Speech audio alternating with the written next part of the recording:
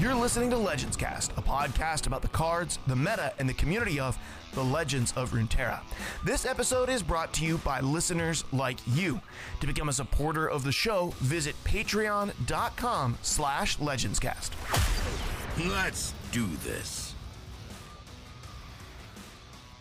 Hello and welcome to Legends Cast, a podcast about the cards, the meta, and the community of the Legends of Runeterra. My name is Mark, or the Lip, from outside of Pittsburgh, Pennsylvania, and with me tonight is my legendary and ever faithful co-host, Dead Broke Nerd. Dead Broke Nerd, how you doing tonight? Doing pretty good, man. Doing pretty good. I actually just finished watching Falcon and the Winter Soldier. Just wrapped up the last episode of that. Bro, it's good. Yeah, it's good, man. It's super good. It's good. And now I want them to make me a Bucky show. Just Bucky. Just give me a Winter Soldier, like 3 Winter Soldier movies, a trilogy of them, please. I've heard rumors that perhaps there's going to be a new Captain America series, which of course he would definitely feature in, but like movies. Yeah. With Falcon America. Falcon America. Yeah. Which I would be like all about, because dude, it was so good. Yeah, I'm trying to spoil it free, man, but it's so good, and Anthony Mackie is so good. And yeah. I've been on board with this because as a comic fan, like it happens all the time that Falcon comes in and takes up the mantle when Cap either dies or is sent back in time, or the agent catches up to him and he has to retire, whatever the stupid situation is that Steve Rogers goes down. Sure. It's always Falcon 90% of the time steps in. And I was here for it from the beginning, ever since they introduced him in the first or the second Captain America movie. So suffice to say, I very much enjoyed it. Yeah, so it was.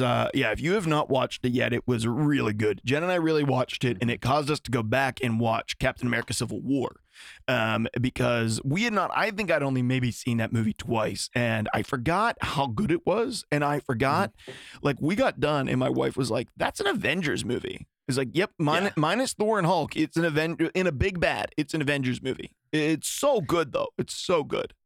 Yeah, and they got. I mean, the whole point of Captain America Civil War was just like the biggest fan service moment ever, because we got to see the heroes fight the heroes. Like I've always said, like in comic books, the 2 things that comic books want to see more than anything else is unlikely team ups and heroes fighting other heroes. Yeah. It's like the 2 cool things, because you don't see them very often. Like you can see Spider-Man go beat up Doc Ock any old day, but when Spider-Man teams up with Wolverine, everyone loses their mind. You know what I mean? Oh, absolutely. And when Spider-Man teams up with Iron Man and tries to beat up Black Widow, and the gloves are still on, but they're kind of not on, and then the gloves completely come off by the end. Anyway, if you haven't watched Captain America Civil War, or you have not watched the Winter Soldier, Falcon Winter Soldier, you stop listening to the show and go watch those things, because although we are wildly entertaining, Disney has a few more dollars than us to make entertainment, just like a couple more. They make a little bit more than us per month, and so they have the resources to do some really cool stuff, and they did really cool stuff without going overboard. I think that's one of my favorite parts about this and WandaVision both, has been that it's not over the top. Like it's not The Hobbit or the second Hobbit or the third Hobbit, right? It's Lord of the Rings, right? It's just good. It's just good. So yeah, we loved it. I mean, it's not without its flaws, but it's just overall, like, I mean, can I just say just one little thing about this? Yeah. Like, they made the Falcon so much cooler in combat than I even thought was possible. The way that they like choreographed the fight scenes was incredible. Like better than the movies could ever do justice, or have ever done justice to the character. His fight scenes and the way he uses the wings and the movement of it all, it's so creative and interesting. Like anytime Sam Wilson got in a fight, I was just like, yes, because I knew there was going to be some dope move. I was like, this is amazing. Yeah, it was really good. It was really good. So make Disney, sure feel free to sponsor us. We'll take your money. We will talk highly of what you've done. We already do talk highly about your stuff. We do. We're huge Marvel fans and huge Star Wars fans. What more do you need? And I wasn't even a Marvel fan until the MCU, but you know what? More and more. And this isn't a Marvel podcast. Let me just be clear. But it is a Legends of Runeterra podcast. It's not, as it turns out. It's not. Oh, right. I got to play some Expedition this week on stream, and we went 6 wins with a really, really cool deck. And we got to our 7th, and we went up against a deck that was like a Teemo. I cannot remember what the other one was, but it really wasn't either of those. It was Puffcat Peddlers, and he loaded me. He had at one point had 2 of the things that the landmarks that make you draw an extra card. And I can't remember the Hex Foundries. Hex Foundry. Hexcore. Hexcore Foundries.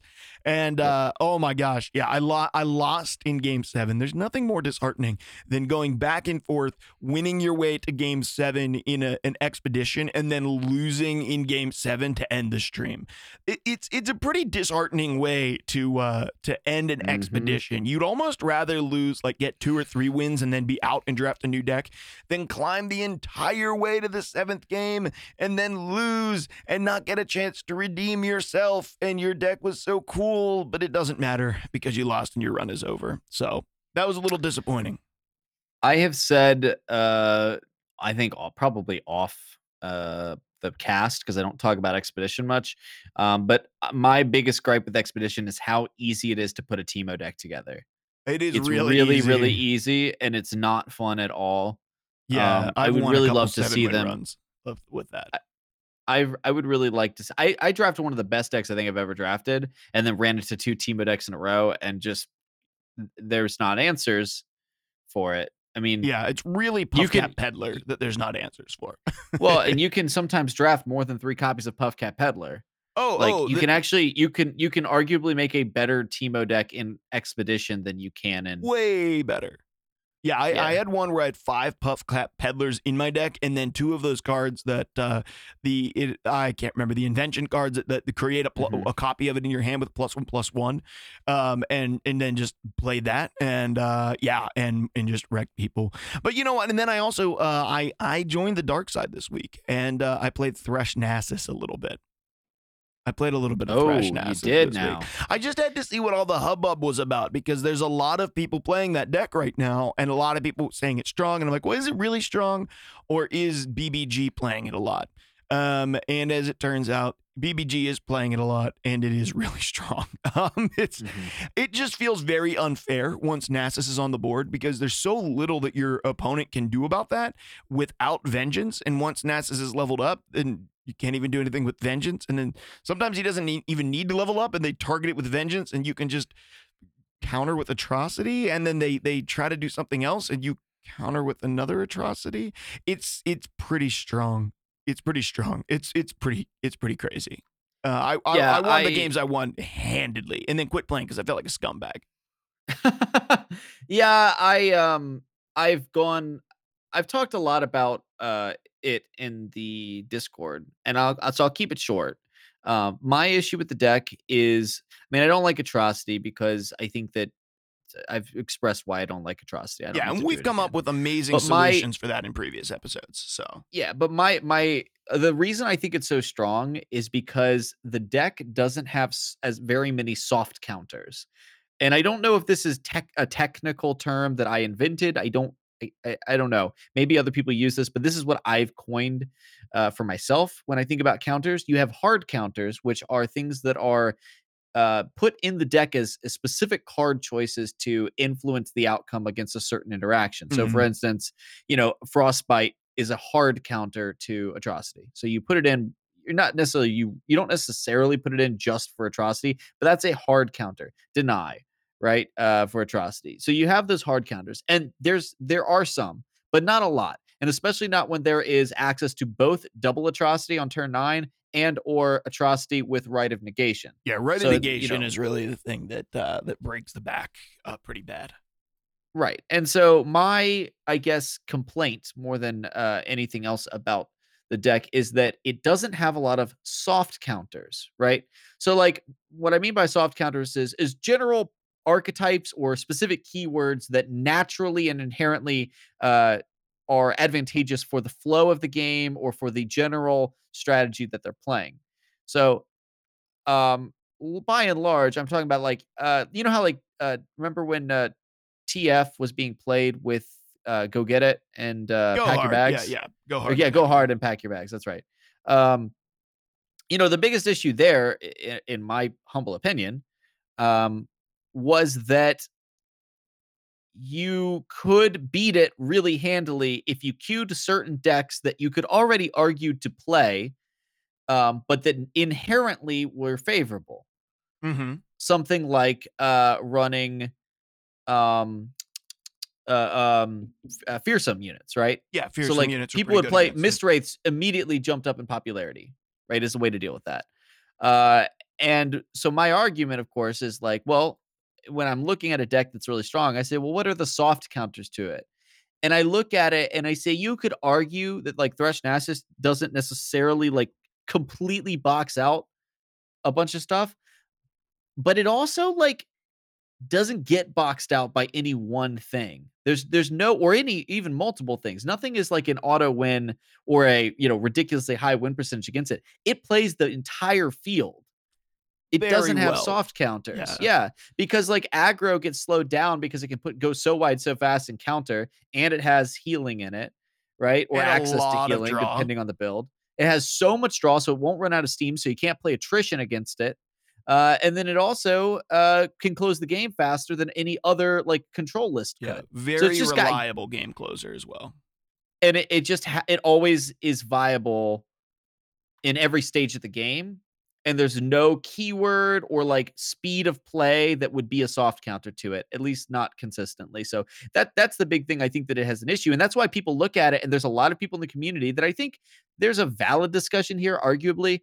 I don't agree with it, but I see the argument that they're saying it's not overpowered. Like you can beat it. And it's like, yes, you definitely can beat it. But the strength of the deck isn't in this case because it's so absolutely bonkers, right? Yeah, no. It's just because it's just steadily strong against everything else in the game right now. Exactly. Yeah, and that's just very reliable too, and it's not necessarily uninteractive. I mean, it's a board-centric deck. It's pretty interactive with the board. It's sacking its own creatures. You can do some stuff against that. There are things that you can do, but it draws to and can pull up its win condition very reliably. And this is what happens every time Shadow Isles becomes strong. Whenever Shadow Isles is given a good way to sort of end the game, because if you remember, you know, the TF Go Hard deck, that ran mostly a ton of Shadow Isles stuff and then TF to draw the things. This is just using a lot of the draw from Shadow Isles because a lot of the draw in Shadow Isles also is putting creatures on the board. So you can do a lot of chump blocking, and then you have the way to close out the game with Nasus, where before it was, you know, Go Hard, Pack Your Bags and Go Hard that would close out the game for you. In this case, it's Nasus Atrocity. In other situations, it has been Ledros Atrocity. But there's just a lot of like very valuable, strong early game whenever you can sack your board. You have cards that allow you to sack your board. And there's just been some good Shuriman cards that enabled us to do that even more efficiently than before. And that's a problem too. But hey, enough about that. Let's thank our patrons real quick. I want to just say thank you to all of our patrons over at patreon.com. We appreciate you guys. Last week, we did try to release an episode for the patrons of The Mulligan, which is our side show that we do once or twice a month for the patrons over there. So if you want access to that, we didn't release it last week, but we did release it the morning that we were recording this episode. And so it is over there on Patreon. So I want to thank you guys. Enjoy that. And if you want to become a supporter of the show, go to patreon.com/legendscast.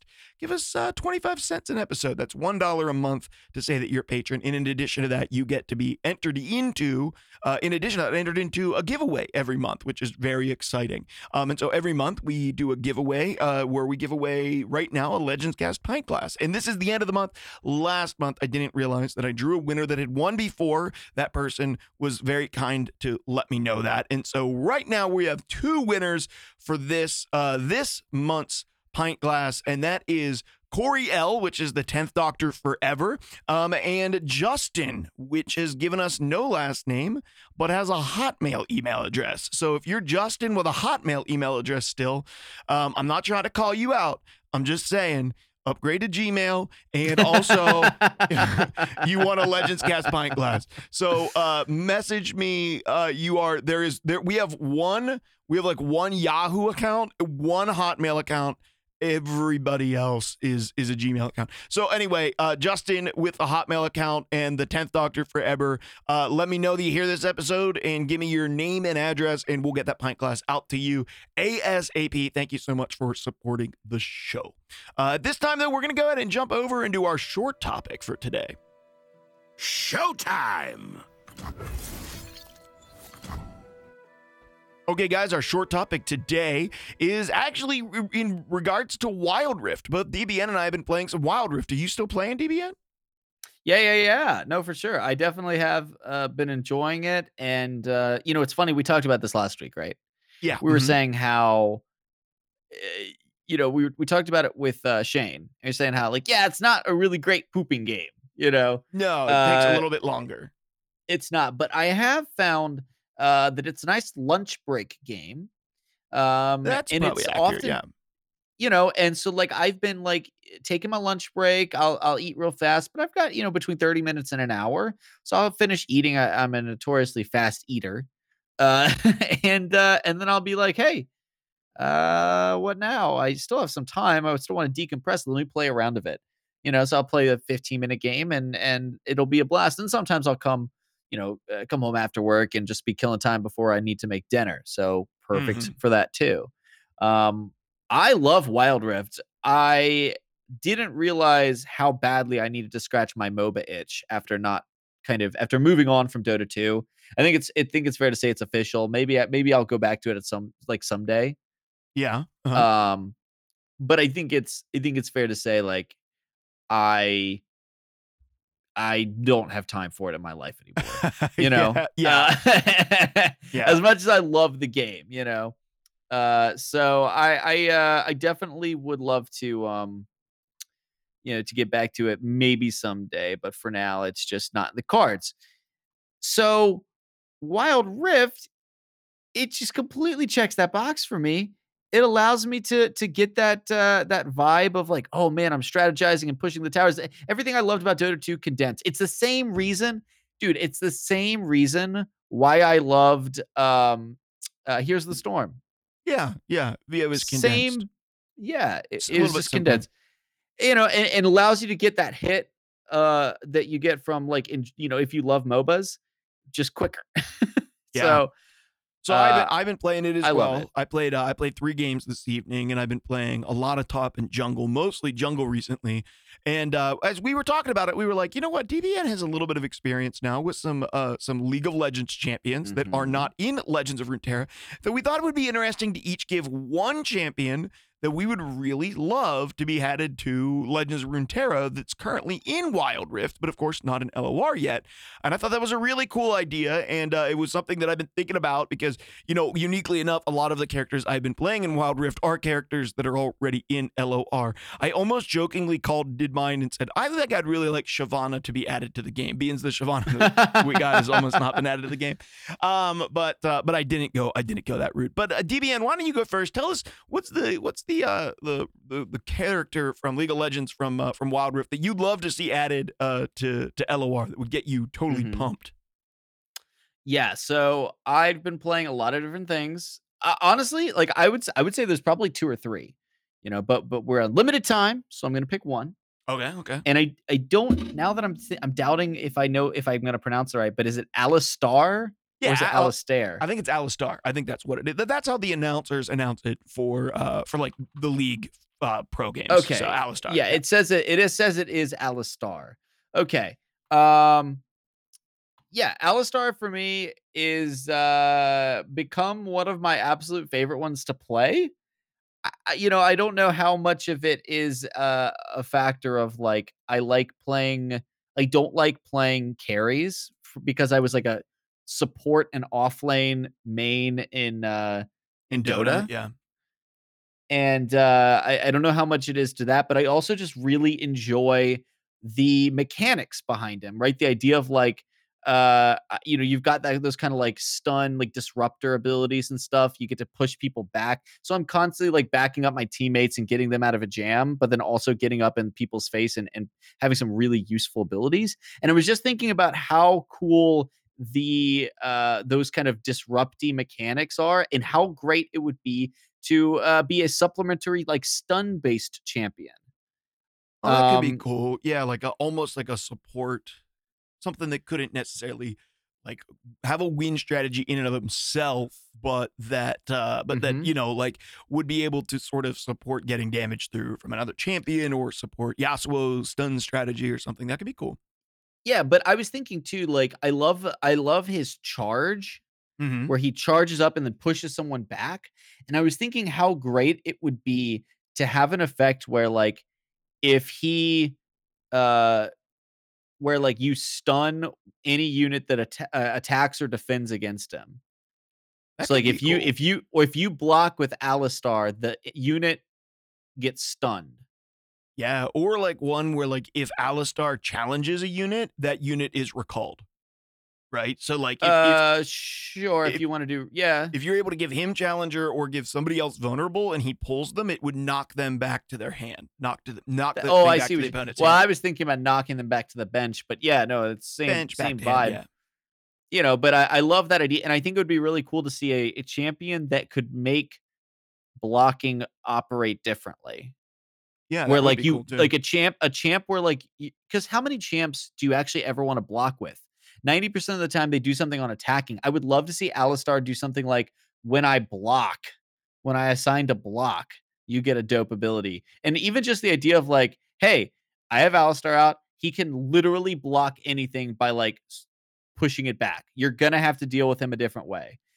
You Yeah, know, it would even be cool to have because he has like that knock up, that ground stomp, to have like an ability that was like when he blocks, he stuns the creature to the left and the right of the creature that he blocks. Yeah, I still think that there's a lot of unexplored terrain within LOR regarding the ordering And the of positioning, yeah. and the positioning of units and ways to disrupt the positioning of units as the opposing player. So I would just love to see more like defensive combat trick stuff. And that's how I've always felt playing him, is that I'm that enforcer. Like I'm bouncing people off of my Master Yi or off of my Jinx, which is, I mean, there's a limited pool of champions. So like I'm running into a lot of the same ones Sure, that are kind of trying to carry, but oh no, like they just jumped on my carry, dive in, bounce them back. 90% of the time I can get out without dying because I can stun them and whatever. But then I also love the ability of like getting to engage, like just charge in to the middle of it when they're not expecting me. It's just, yeah, it's super fun. And I really like his ability where you're like trampling or whatever, and after like you get 5 ticks of the damage, you can like stun them on the next strike. That could also be another cool thing to incorporate into the game. So basically, I want to be able to play a tank Minotaur and really see the combat centric. I'm not trying to win through elusives. I'm not trying to do some sort of crazy OTK baloney, or even I even picture him like not really even being able to kill other people's stuff, just being able to dominate the individual conflict. Maybe nothing to do with the big picture, of how he's not going to be the person that wins you the game. He's going to be the person that helps another card win the game. Sure. Yeah. That's how I picture it. I like it. Well, I have one too, and mine it's kind of funny because it might not be surprising, but it's not my most played because I've been playing Garen a lot. I've been playing Garen and Darius in top lane or in solo lane. I've been playing Lux in mid and support role, and really love playing Lux. It's probably my most played character right now. I've really been enjoying just like the ranged. I never played ranged characters. But recently, I've been going to the jungle a lot and playing Shyvana, which is also in the game. So every one of those have been in the game. So I had to really go deep into my pool. And this is the character that I played for the 3 games today. So my choice is Olaf. Olaf is a Freljordian barbarian Viking. Yeah, right. It's of course. But like I just had to show that if I could have chosen Garen or Lux or Darius or Shyvana, I would have chosen one of them, but they're literally all in the game. Every character I've played is already in the game. I haven't played anybody else. I do want to play Tristana some, and I do actually think Tristana would be amazing to have. Wait, is Tristana in the game? No, Tristana's not in the game yet. No. I would really love to see Tristana, but I felt like it was not genuine because I haven't really played her in Wild Rift yet. The one that I played a lot has been Olaf, and has been a tremendous amount of fun. And so he's just like an axe dual wielding, axe throwing, like unkillable sort of barbarian. His ultimate, like speeds him up and makes him do extra damage and makes him immune to crowd control. So you can like pop his ultimate and run into the enemy team. And he throws axes that slow people. And if he picks up those axes, his cooldowns drop on it. And I've really been enjoying that. I'd love to see Olaf in. And because I love Freljord, I'd love to see more Freljord champions. And they've given me Ashe and they've given me Sejuani already. It's like hard to pick more Freljord champions. So Olaf is, and it was like I wanted to try Tryndamere too, and but I have not gotten him yet, and that would be like the other Freljordian giant sword wielding guy that I wouldn't mind seeing. But so my answer's Olaf, and I don't really even have like a tremendous number of ideas. I do think that like his ability to make other things have vulnerable. And then like something that makes him just like, he's just like flat out immune to stun when he's leveled up. Like he's just a beast with overwhelm, regen, and immune to stun. That's actually that's actually a really interesting thing to think about. Like also like, I think Alistar has an ability, his ultimate like reduces damage and like reduces a CC and stuff. But I was thinking about this, like how we've been getting like champions with like spell shield occasionally. Yeah. Like there's been a few that have gotten spell shield. Like a lot of the successful champions have like either spell shield or like quick attack, things that protect them and allow them to engage in combat, right? It would be really interesting to start seeing some champs like Alistar, like Olaf, like I mean there's a lot of different ones. I don't know if Tryndamere like what his abilities do. Tryndamere, his ultimate is he just can't die for like 6 seconds or something like that. No matter what damage he takes, he can't be killed.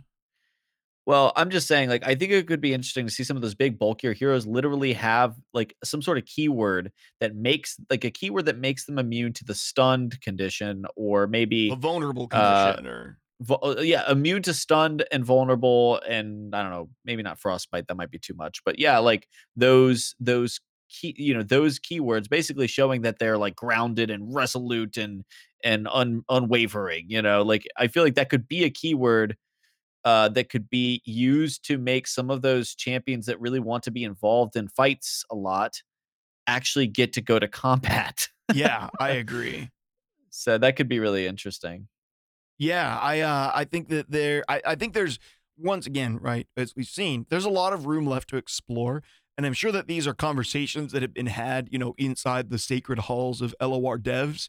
And hopefully it's some of the stuff that we'll be able to see, because, even from the outside looking in, you see all of this really cool, a design room that has yet to be explored in this game. And I just get excited for it. I just get excited for it. I'm like really similar right now with Marvel Champions, because that's the, single player or co-op card game that I've been playing a lot of and been getting more into it. And like, I look at the MCU and I'm like, oh my gosh, there's so many characters that they could release still. There's so many decks. There's so many villains. Like, it's been going for a year. I've collected most of the stuff by now. And I'm like, there's so much more that they could do. And I'm so excited for that. I just want to see everything. And Wild Rift sort of stirred that up in me for LOR. That was like, there's so much more that this game could do still. Like, we are only scratching the surface of the content that's out there before they can start making their own content that doesn't even have anything to do with the existing lore and characters in LOR or in LOL if they want to. There's such an enormous wealth of stuff. And actually Marvel Champions has had me thinking about card game design quite a bit recently, because there's a couple of things that I love about it that we'll talk about, but just not on this episode. And I think it would be really cool to have a conversation about. And it's never going to happen in LOR, but we're going to talk about it in a future main segment for sure. Yeah. Speaking of main segments, we got some new cards. Are you ready to jump over to a main segment and talk about some new cards? Let's do it. What the is that? Okay, guys, so we got a couple of new cards, and unfortunately, we have not seen a champion as of the point that we're recording this show. But we are looking at Guardians of the Ancient, an all new expansion, or I guess the second part of this Shurima expansion cycle that's going to be coming to LOR, I think in just a couple of weeks. I don't remember the exact date for its release. Next week. Oh, it's next week. Okay, it's like a week away. So we're going to see everything next Wednesday. And we're going to get it. So like literally, we're going to be able to talk about it. We'll release our episode at like 6 a.m., hours before the release of these next cards. So next week, we'll be able to highlight the champions. This week, all we can really look at is like, I don't know, 8 cards that have been spoiled in the last 2 days. And a couple of them are just tokens and not even cards. But I think that they are indicators, really big indicators of what to expect over the spoilers for the next couple of days. So I do think they're still very much worth talking about. Yeah. Oh, absolutely. Yeah. And we got 3 champions. We know who those are going to be. We're going to get Zilean for Shurima. That is like the time wizard in the game. His ultimate ability allows him to place a clock on a character. And if they die while that clock's on them, it will revive them with the same amount of health and spell power and cooldowns that they had when he first cast it on them.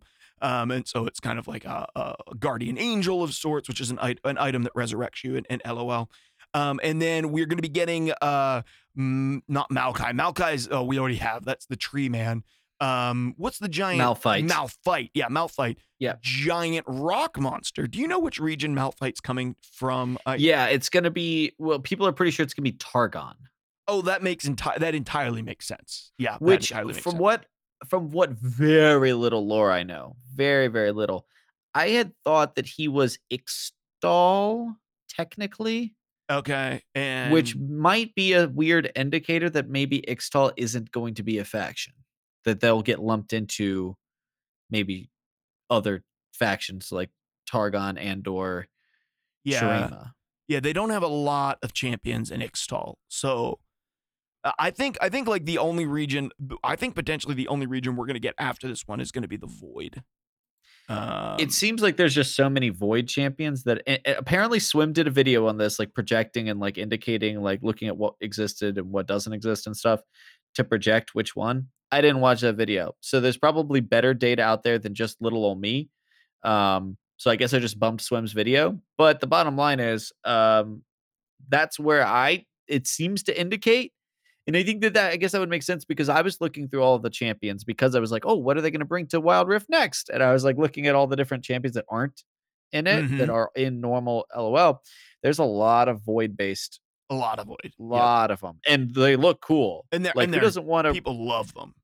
I want to play a bunch of Eldritch Monsters. Yeah, let me play the Eldritch Monsters. And then you have like Kai'Sa, Kai'Sa's like a huge fan favorite ADC right now because she's like a super cool chick that's like the speed of light but came out of the void and has like super void powers. You kind of have like that type of character for a lot of players who are going to enjoy that. But then you also have like Rek'Sai and I actually thought Nocturne came from the void. I was wrong. Nocturne's a demon, obviously from Shadow Isles. We know that now. But you have Rek'Sai and some other really cool void characters that we haven't seen yet. And so that would be awesome. The last champion that we're going to be getting in this section was revealed in the trailer as well, which is Irelia.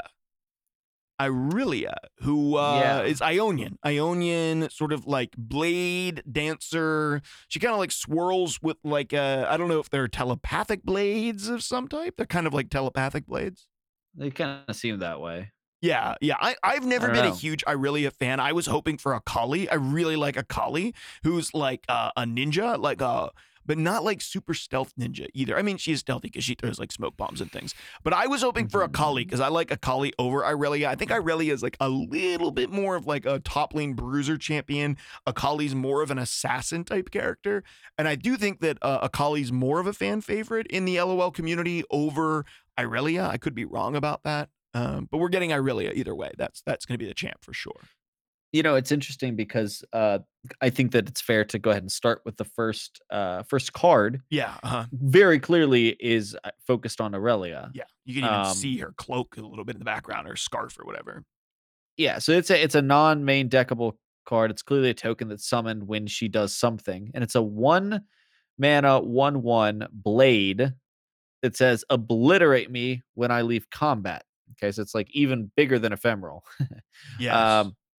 So that's really interesting because very clearly it's something she does will summon these blades. I think that that's going to be weirdly like I think that could be really, really good for Ionia and playing off of the synergies that they already have with regards to wide board states that just don't get used. I was just playing around with field musicians the other day in a ephemeral list, and not only was it doing really great with all the shark chariots, but it also was like, man, I wish I could do this. I wish I had other things that would summon things that were only in Ionia, so I could branch out and use field musicians, which is a really fun and cool card to use. Uh, Without having to come over here to Shadow Isles. This might be the that card. This might be that champ that supports the, monks that are like, okay, like, yeah, buff everything on your board or whatever. So like, I think this could be very promising. Of course, we know literally nothing about Aurelia yet, except that at some point she summons this 1 mana 1/1. I think the interesting thing about this is a creature. I think that's what's interesting. Like, it's a blade. Well, that means it can get buffed. Yeah, it can get buffed. There's a lot. I mean, there's a lot of things that go with that. Because when you glance at this card, you think it's the same thing that Katarina produces, which is a 1 mana fast spell, which is 1 mana deal 1 damage. Because it's kind of what it looks like. But this is actually a 1 mana 1/1 creature that is, also I guess like an animated object of Irelia's, which is kind of that's interesting. I'm not, I just at first when I looked at this, I took like a double take and I came back to it. And I was like, oh, okay, yeah, no, this is actually a creature. This isn't a spell. Yeah. I thought it was like, oh, when you play this spell, obliterate it, because then like you wouldn't be able to find it with with I don't know, any number of cards that might make you. There's not really many cards. I guess there's just the one from Targon that lets you search for a card that was played by your opponent. Like your opponent wouldn't be able to find this, and maybe you would want your opponent to find it. So is the obliterate even necessary? But it's very interesting that you obliterate this 1 mana 1/1 creature. And I'm curious to see why they want that direction. I mean, there's like almost no graveyard effect outside of like, okay, maybe they didn't want you playing this with maybe she summons so many blades that they didn't want you playing this with some of the Shadow Isles creatures that, deal damage to face whenever things die, because this won't die, Right. Yeah, you definitely don't want this with Neverglade Collector or something like that. Yeah, and I don't know how powerful there is maybe not, but there's already so much synergy with Shadow Isles right now. That's true. Like so many other, like you really don't need any more. I think it's probably just a wise way to encourage people to play it within Ionia, not farm it out for, what will They Who Endure. Yeah, that's true too. Although They Who Endure.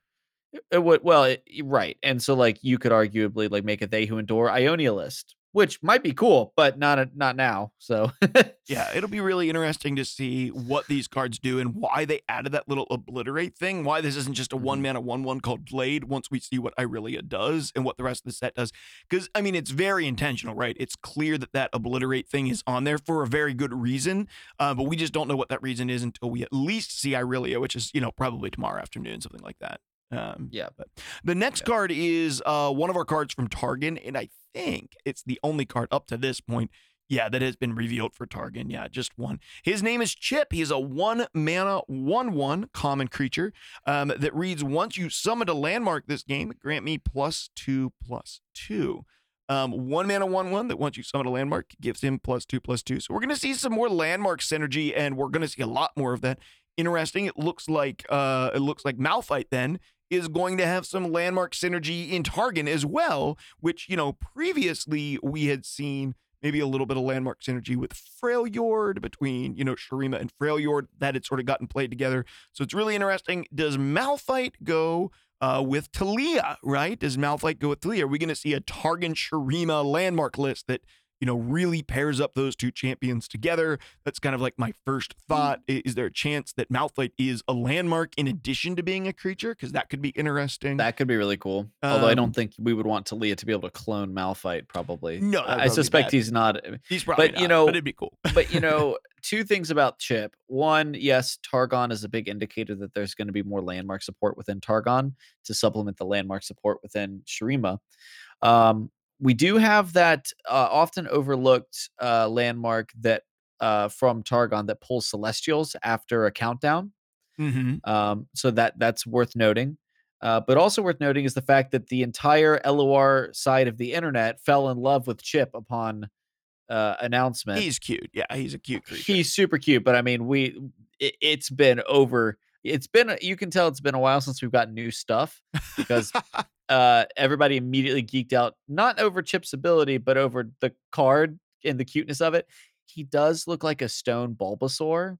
Bulbasaur is my favorite Pokemon, so I am on board. He's even using Vine Whip in this. Yeah, dude, I'm on board with the Chip love. And they announced today on Twitter, they said, so we heard you guys like Chip or something like that. And then they showed that there's going to be a Guardian version of Chip. Oh, cool. So that's going to go over really well. I might have to pick that guy up. Yes. Please give me new things to buy cosmetically. Yeah, I think Chip would make a great Guardian. I will say this about Chip. I would be just as okay with him being a 1-mana 2/2 that got +1/+1 when you played a landmark later in the game. I just think that, a lot of decks now have 1-mana 2/2s that could become 3/3s or 1-mana 3/3s that then become 2/2s. I don't know why you would ever play this over Solari Soldier whenever you're playing Targon, because if you're playing Targon already, even if you do have landmark synergy, do you really need this to be a 3/3 later on, or would you rather it be a 3/3 immediately and then become a 2/2 for the remainder? There better be a really, really good reason to play Chip. Otherwise, you're in a faction with Solari Soldier, one of arguably the best 1-drops in the game outside of maybe a Bilgewater 1-drop.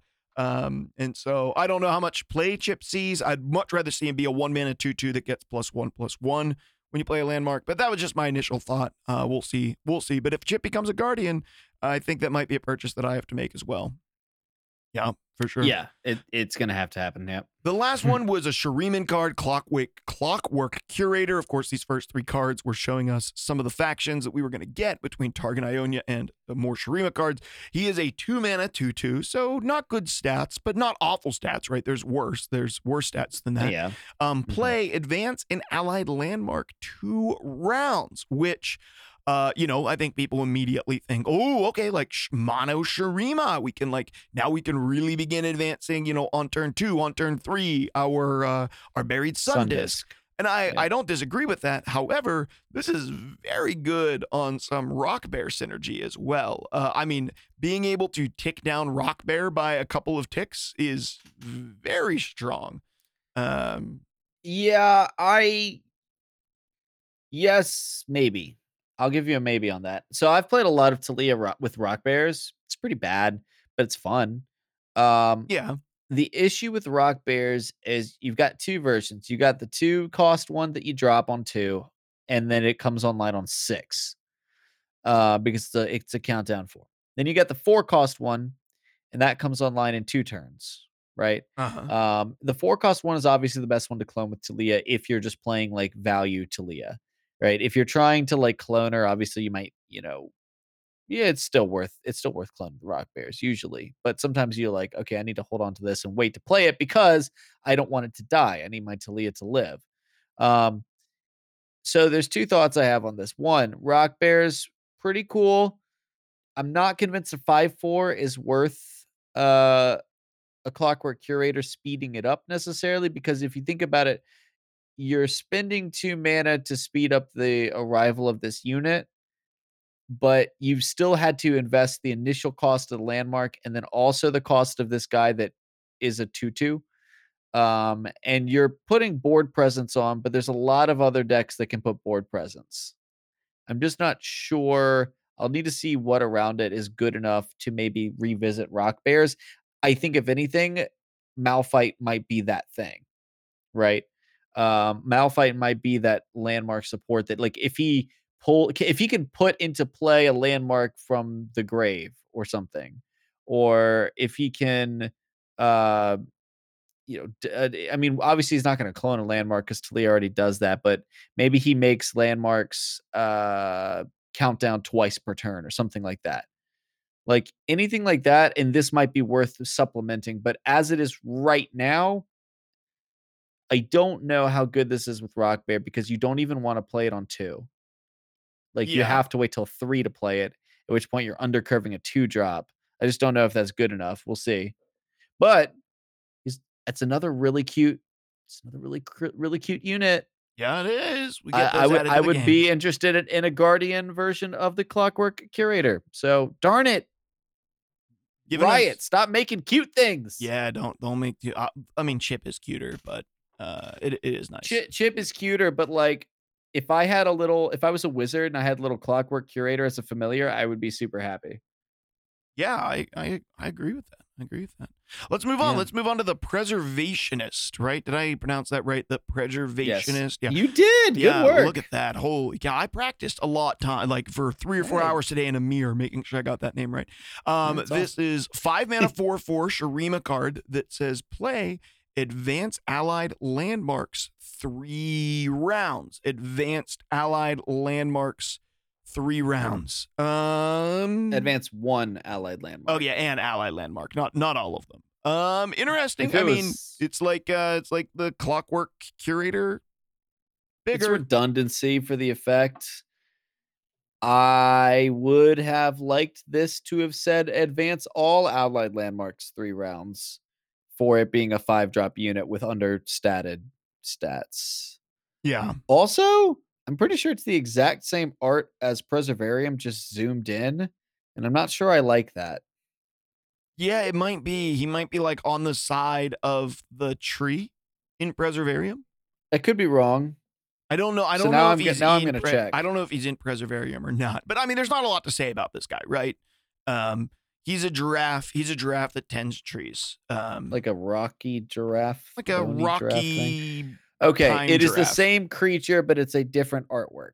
Okay, same creature, different artwork. Yeah, I mean it's a he's a big stone giraffe creature. Yeah, all right, cool. Okay, yeah. Right, well, let's move on. The Clock Hand. I just realized there's like another dozen cards in this set too that we haven't looked at yet. I didn't even realize they didn't get posted in this channel. We'll have to talk about them too. There's another dozen. There's like a whole bunch of Ionian cards that got released today that I forgot was in this. I'll show you in a minute. The Clock Hand. All right. The Clock Hand. When I'm summoned, create 2 instant sentries. Oh, I know what you're talking about. That was a Reddit post of like projected. Like, it's projected. Of like, it's not even projected. It's like wish list. It's like fan creation. Oh, thank goodness. Yeah, no, I was like, I had to check that earlier. I looked at that. I was like, oh, that's interesting. And then I was like, okay, that's also not real. Oh, thank goodness. Because I was like, oh my gosh, there's so much return stuff to your hand. Why haven't they figured out this sucks yet? Okay, 8 mana. Weirdly, I actually was into it. But that's a tale for another day. 8 mana 4/7 epic. When I'm summoned, create 2 instant sentries in hand. Instant sentries is 0 mana focus spell that reads summon a random landmark with countdown or advance a random landmark 4 rounds. This is burst speed on your turn. This card... Well, focus speed. But, burst speed on your turn. This card is interesting. Summon a random landmark with countdown. I'm not sure how much I love that. Because you could get one that does 4 damage to your entire board unless this only pulls from Shurima. I mean, it's 2 damage to your board, right? From Freljord. Sure. I mean, it would heal you for 4. It would do that, but not great if you have board presence. No. I mean, it's random, so there's got to be a downside. Yeah, I mean, the downside is you're playing. But there's also times 4/7. Right, but there's also times where you might want to get Blighted Ravine. That's true. And you won't be able to. I think the more interesting part of it, honestly, is the advance a landmark 4 rounds, because it's the idea with the Clock Hand, although I don't think it's good because it's an 8-cost unit that doesn't instantly affect the enemy creatures. Uh-huh. Which I've kind of determined that like in my head, if you're going to play anything of 7 cost or higher, it needs to either extend your resources, and by that I mean get you a really dang good card like drawing Swain. It needs to be part of a combo, or it needs to instantly pressure your opponent's life total or their creatures. This does none of those things, therefore, I don't think it's good. However, you can play this. Maybe you can play this and instantly advance the Sundisk 8 rounds, which is pretty strong. I mean, it's a third of what it needs to be, and if by turn 8, you'll have already gotten another 8 off. And you've probably leveled up Azir at that point. Right. I think that I don't, or if you've got 2 Rock Bearer things. I think this card is gonna be bad, but I think it's also gonna be contextualized better once we see the other landmarks, because very clearly, like, we're seeing cards that support landmarks. We're almost certainly gonna get a couple more. And that's really gonna contextualize, like, okay, what are we going to be able to advance outside of just the ones we have and or Sundisk? So, like, although I think it's gonna be bad because I think that you would need landmarks that can stall till turn 8, and then also you would need a landmark out that you needed to really advance quickly. Despite all of that, I think that there is some interesting elements to this, and I do like that there is flexibility in Instant Century to, hey, I don't have anything to advance. Well, at least I'll get a couple. And if you summon a random landmark, you can with one, you can instantly advance it with the other. That's true. That's definitely true. Okay, so here's the niche for me, and this is where I see this. Mono Shurima Sundisk deck, right? Azir Nasus, Azir Renekton, or just, playing Azir typically, that wants to get Azir to level 3 and play the Emperor had a big problem. And it was never getting the Sundisk down below 10. It was always finishing out the Sundisk. It's always with like, okay, it was like, okay, I could get Azir out, and I could level him oftentimes, and I could tick it down 10, and I could play out towards sort of the middle of the end of the game, but I didn't really have the survival tools in Mono Shurima to stay alive, and I also didn't have a very good way to sort of make sure that I was leveling up Nasus or make sure that I was leveling up Renekton. It was kind of hard to pull that off. In this case, this is a way of saying in that deck, okay, I am going to be playing around Azir, whoever, I'm going to get this thing ticked down, and when I get to turn 8, I am going to go to level 3, right? Like by turn 8, I almost guarantee to have this in my hand. If I can stall the game long enough to get to turn 8, instead of like from turn 8 to turn 15, waiting for this thing to tick down, I can force it on turn 8. If you don't have landmark destruction, if you don't have an answer, I'm going to get Azir to level 3. Well, that's and win the game thing. for the Emperor's deck. That's the thing. You keep saying Azir. It may be the best way, but it also now is not the only way. You can play a Buried Sundisk deck that builds completely into either of the 3, and you don't have to run the other 2. That's also very valid. Yeah, that's super valid.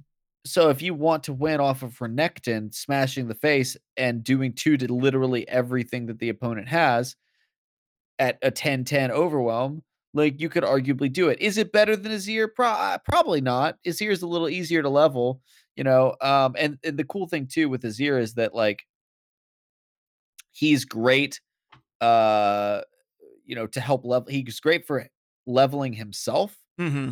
Like, he helps himself level, but through the course of the game, you can very easily summon 10 units by turn 8, right? So at that point, especially if you're running the 1-drop Dune Keeper and a couple other things, so you conceivably could be running an Azir focused build, never play Azir until you would ascend him. Mm-hmm. Like, hold him in hand, count down the Sundisk to below 10 or whatever, and then drop Azir from hand, instantly level him twice, get the Emperor's deck. Yeah, and I think that that's what I'm saying. Like, I think that that's where this card finds a good spot and adds a little bit of inevitability to that deck. And that was the problem that the deck had. The deck had no inevitability, right? Like, was like, okay, yeah, you can do your thing, but unless you get really lucky, you're gonna have to hold me off for 7 turns where I have 10 mana. This is like, and like, it was just way too slow. And this card may say, nope, it's not too slow. I may not be able to win with the Emperor's deck. I may not be able to win with tier 3 Nasus. But I'm sure as heck going to get him on turn 8. So you better be ready to go, you know? Well, and what's interesting about it too is that you'll be able to start advancing. You'll be able to be advancing the Sun Disk, while playing out units that the opponent doesn't really feel the need to prioritize in trades. You know, like you're putting fodder down to block with, as you advance your win condition. Yeah, no, I think that this is interesting. We'll see if it pans out, but nonetheless, it'll be I think it's a interesting really cool aspect. because these are all clock things. It'll be really interesting to see if like Zillion Azir becomes a thing, right? Where you want to play Zillion to sort of stall the game and support and keep your Azir alive, and then you want to level Azir and then level them again with some of these clockwork cards. I'm really interested to see if like a Zillion Azir deck emerges from this, because I could definitely see that being a thing. Well, and we're talking about we were talking about Malphite being landmark centric, and I think he will be. But one of the next cards we have, and we're kind of bouncing around on this little list, but that's okay. I think this makes sense, is Time in a Bottle. Yes. Right? And it has Zillion on the card. Yes. Very clearly, Zillion is now going to have something to do with predicting and potentially also with countdowns too. I mean, they're both predict and countdowns are very like time mage centric. So it really leaves the door wide open for what the heck this dude is going to do. Time in a Bottle seems very, very potent. This is really cool. Probably the most exciting of the 3. And one that I would instantly say, hey, let me put this in my Talia list. So it's a 2 mana common in Shurima with it focus speed. And it says predict and advance an allied landmark 2 rounds. So when you play it, you basically just instantly get to look at those top 3, put one on top, and then choose a landmark and advance it 2. Like,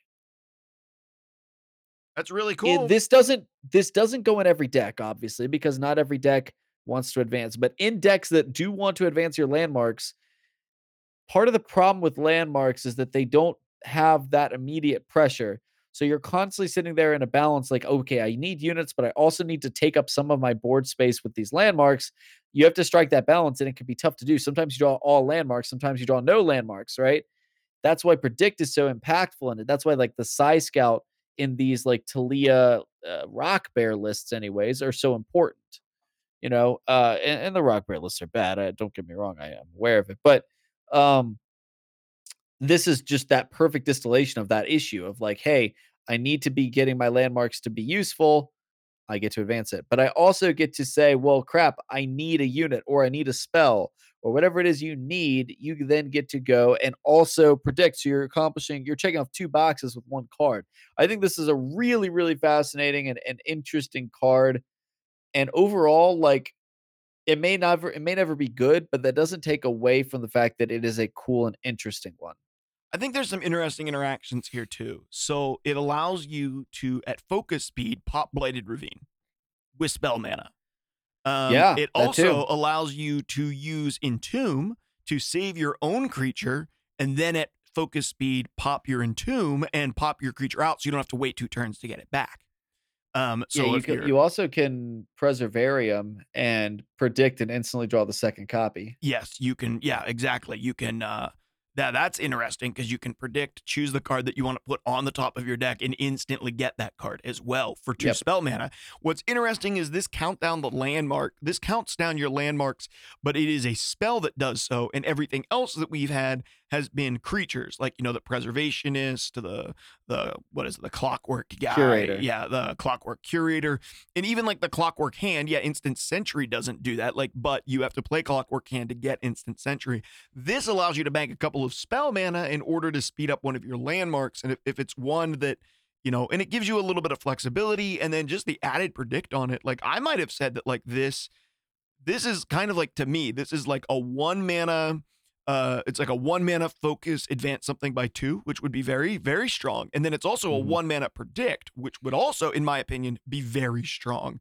a 1 mana, focus spell predict, and it's combined And we're into mashing them one. up. Yeah, I think that this card is really strong. Once again, obviously, you're not going to play it in a deck that isn't going to want to advance landmarks, but in a deck that does want to advance landmarks, you probably definitely want that in there. Yeah, you know what else is cool too? It's also going to help out a ton with one of the best, like low-key best cards in the entire Shurima set that hasn't had a chance to shine yet, but is still stupid good, which is Ancient Hourglass. Somebody tries to screw with your champ, you hourglass them, vault them for a turn, and get them back. Now you can just get it right back that same turn. Yep.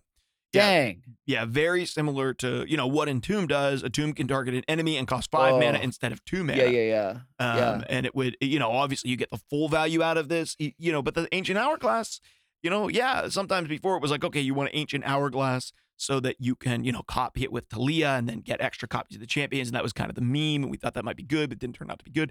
Time in a Bottle can protect it. It turns Ancient Hourglass not just into a meme with Taliyah, it turns it into a genuine protection capability. Yeah, and also it increases the viability of Ancient Hourglass to the point where you could argue dropping Ancient Hourglass into any countdown deck ever and use it in so many more flexible ways. How many times do you have a unit that you want to attack with? Let's say Taliyah. We'll say Taliyah. You've got a level Taliyah. You want to attack with it. You may not have the second copy of Taliyah that allows you to clone and do silly things, but Taliyah on their own level is still very strong. You have to attack to get her benefit. First thing they do on their turn, they try to vengeance you before you attack. Okay, you hourglass, you save her, but now it's going to be their attack deck and she gets no value. You're stuck like, okay, well then I can't attack. Now you get to break her out of her own hourglass and go swing again. And it's at focus speed, so it's at focus speed, so you can do it and then immediately attack, and there's no lack of there's no chance for them to interact with it. Yeah, I love Time in a Bottle. Time will tell how it fares. But Imagined Possibilities is our last card. You want to run through that one for me? Sure. A 1 mana Shurima rare spell that's at focus speed that says create a random landmark with countdown in hand or advance your landmarks 1 round. Now, this does advance all of your landmarks, which is that's notable. That's typically where you're going to want to use this, right? If you're going to be running, now I don't think this is run in the mono Shurima deck necessarily. I think you have better options for getting Sundisk leveled up, right? You can play creatures to do that. But I do think that you maybe play this in a deck that wants to have 3 or 4 landmarks on the board, 2 to 4 landmarks on the board, really. And 1 mana, count them all down by 1. And that's probably in a Taliyah list. So I do think this is a Taliyah tool in my mind. Yeah, I mean, you could literally go, if you can get the Taliyah clones off with Imagined Possibilities in hand, you actually can do it on the same turn that you clone them. Because you pop all the hourglasses instantly and then swing with 3 Taliyahs on the same turn that you cloned. It's a lot of mana, but it's still viable. It's a 8 mana combo now that gets you to do it on 1 turn instead of over the course of 2 turns. Also, I don't think we should underestimate this creating a landmark. There's only going to be a pretty small pool of landmarks with countdown, and so far, none of them have been bad. I guess if you pull Sundisk, it's not that great, and I don't even know if you can. You probably can. Yeah, you probably can pull Sundisk, but I mean that's the worst case scenario, right? But you pull Blighted Ravine, even if you're a deck that cares about board state, it's not a bad card to have in the back pocket. Yes. And there's going to be times where you're like, hey, if I pull a Preservarium, great, I get to draw. If I get an Ancient Clockwork or Ancient Machinations, I get to predict. If I get a Rock Bear, I get board presence. None of them are strictly terrible. The pool is actually rather strong in a mid-range shell where you're not necessarily going for raw consistency of hitting the same flop every time, but you're adapting to the scenario. So, yeah. I love anytime they print these cards that have some flexibility that says, well, if you don't have the scenario that this card is meant for, you can also use it in this other one. I'm game for stuff like that. I like it when they do things like that for sure. Yeah, definitely. It's a good direction to be in because you don't want these cards to be completely dead. You want them to find some usefulness in a deck, and if you give a card, a kicker like that, where it's like, hey, you don't get the optimal thing. No worries. It's not going to sit dead in your hand for 17 turns. Yeah, you can like, grab that's something great. else, especially one of these cheap 1-mana cards. I think it's interesting how many cards they are printing with focus, and I'm excited for that. I love exploring the focus space. I think it's a really great spell speed. I'm glad that we're in that space. I think that focus is excellent. And that does seem sort of like a course that seems like something that was outside of the plan of the game initially. And as the game has evolved, they, created some cards that did this naturally. And they're like, oh, this is so awesome. We need to do this more. And it probably has significantly changed the design space and capability of them to do new things because of the focus speed, which I think is excellent. I think that's really cool. Yeah.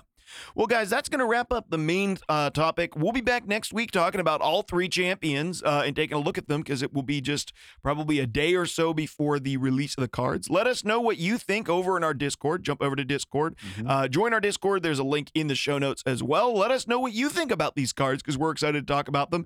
And if you love card hype, this is the perfect time to join our Discord because we're constantly talking about cards and there's conversation going on. There's always live streams and group conversations going on in our Discord as well. Yeah. And almost every night there's some sort of a hangout going on. I was hanging out with 3 or 4 guys last night, DBN being one of them, just watching them play some games. It's a lot of fun. So come over and join us in Discord. That's the place to be. Yeah, and I do want to real fast just to show you what kind of awesome content you get in our Discord.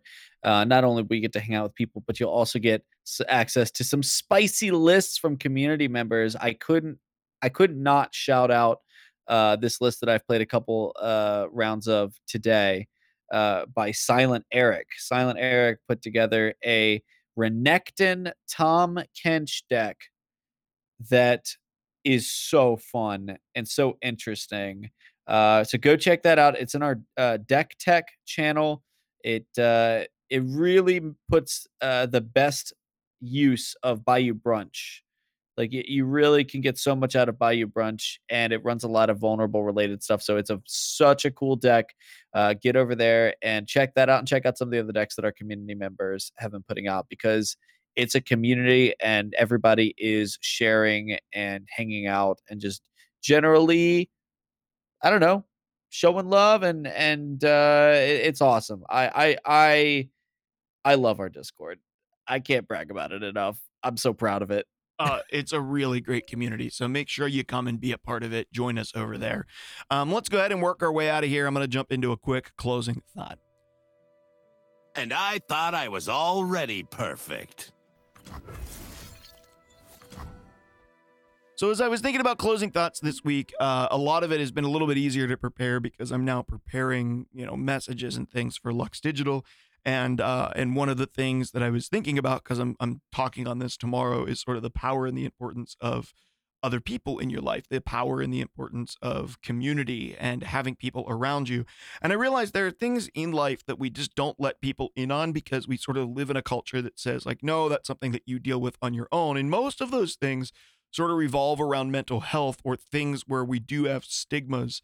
And I think a lot of the problems that we face in life is the fact that we try to sort of go into mind level battles where we're trying to sort of write our thinking and get healthy and get fit, but we do those things alone. And so my closing thought is really like, if you're trying to do that, like find some people that you can kind of bring around you and do that in the context of community with others. Yes, people are probably going to think that you're crazy. And the people that I let in on the craziness of my mind, the behind the scenes, sometimes they think I'm crazy as well.